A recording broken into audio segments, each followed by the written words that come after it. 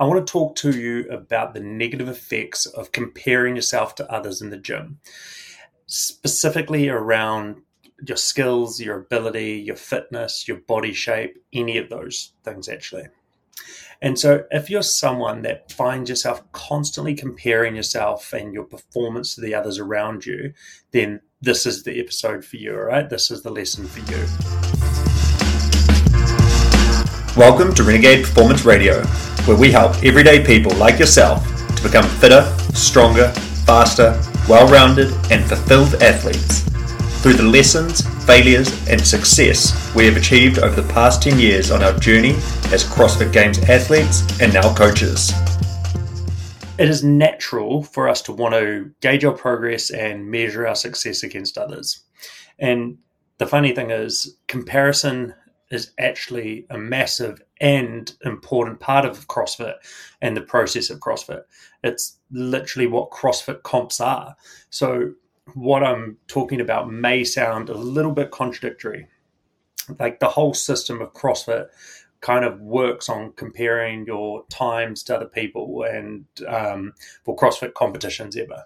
Anyway, and so when it comes to your fitness, constantly comparing yourself to others in particular circumstances can be very counterproductive and detrimental to your progress. And so when it gets to the point where comparison is no longer benefiting you or motivating you, then it's actually harming you. And that's what we need to look at. That's when we need to look at strategies to stop it from happening. And so a few reasons why that it's going to not be the benefit anymore or motivation anymore is it's leading to those, once again, feelings of inadequacy and self-doubt. If you're always looking at other people and always focusing on what they can do and you can't do, you're probably going to start feeling like you're not good enough, and you won't even recognize the progress that you're actually making and your improved fitness and your improved ability. And this feeling is likely, for some personality types, going to make you actually want to work less towards achieving your goal rather than it being a motivation or an inspiration for you to be better. So the most common one I hear from lots of people is something along the lines of, oh my God, that person just showed up to the gym and they got their muscle ups ready. They've only been here for a month. And the person saying that is frustrated or pissed off because they feel like the other person that's just come into the gym hasn't worked hard enough or put the time and effort into to deserve to be able to do a muscle up. And they often say it jokingly and they're not like probably genuinely angry, but you can tell that like a lot of stuff said in jest is actually true.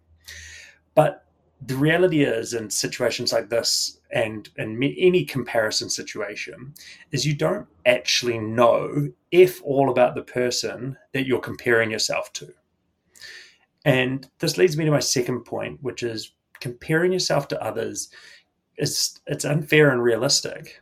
Everyone has different strengths and weaknesses, and it's not always a level playing field.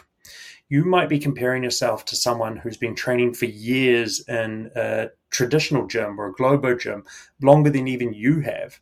And it's a different place and you've never seen them. Or maybe they've come from like a specific background that makes their ability to learn muscle ups much easier, like people with obviously gymnastics backgrounds or even that have done like things like rock climbing and stuff like that. They naturally pick up the bodyweight movements significantly quicker than someone who had never done that type of stuff before. And so they just might have that natural talent for the movement that you don't have. And so that's one of the reasons why it's so important for you to focus on your own journey and progress rather than just comparing yourself to others. And another point is that sometimes life just isn't fair. Some people are born with wealth and others into poverty. Some are genetic freaks and others are just average Joes. Some are creative and others are not. And so comparing yourself to one element of someone's ability when they may have all these other areas that they struggle in is, once again, it's not giving you a whole picture of the life or the ability of that person. And so you're likely also forgetting all of your strengths in other areas, and you're only got this really microscopic view of this one person that you're comparing them to, which is making you so unhappy or so miserable or so disappointed in yourself. And so that should be enough to just help you get over it and get over yourself. And then always comes back to this, but finally comparing yourself to others, it leads to that unhealthy obsession of being focused only with the outcome, where you're focused solely on winning or achieving a specific goal instead of trying to just enjoy that process of getting there. And that can lead to the frustration and disappointment if you don't get there, or if you don't get there when you want to get there. It creates that high pressure environment where the focus on the outcome is rather than the journey, and it leads you to, often people will burn out from the frustration when that result isn't achieved. And being that results driven or having that all or nothing mindset, that's when someone falls short of the goal, they automatically deem themselves as a failure.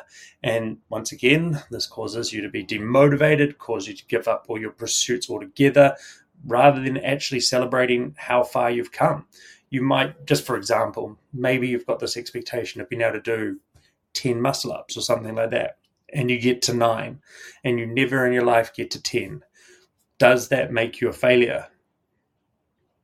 I don't think so. It means that you didn't achieve your goal, but you've improved so much more than what you would have done if you had taken no action whatsoever, and you're miserable because of being one short. You get my point. If you enjoy our content that we're providing, please like and share with your fellow gym goers. Leave us a review, and please take a screenshot and chuck it up on social media. We really want to get the word out so we can continue to help everyday people become high performers. And so how do you actually stop comparing yourself to others in the gym and focus on your own progress? And so these are a couple strategies that you can try. And so setting your own goals and being essentially in your own lane.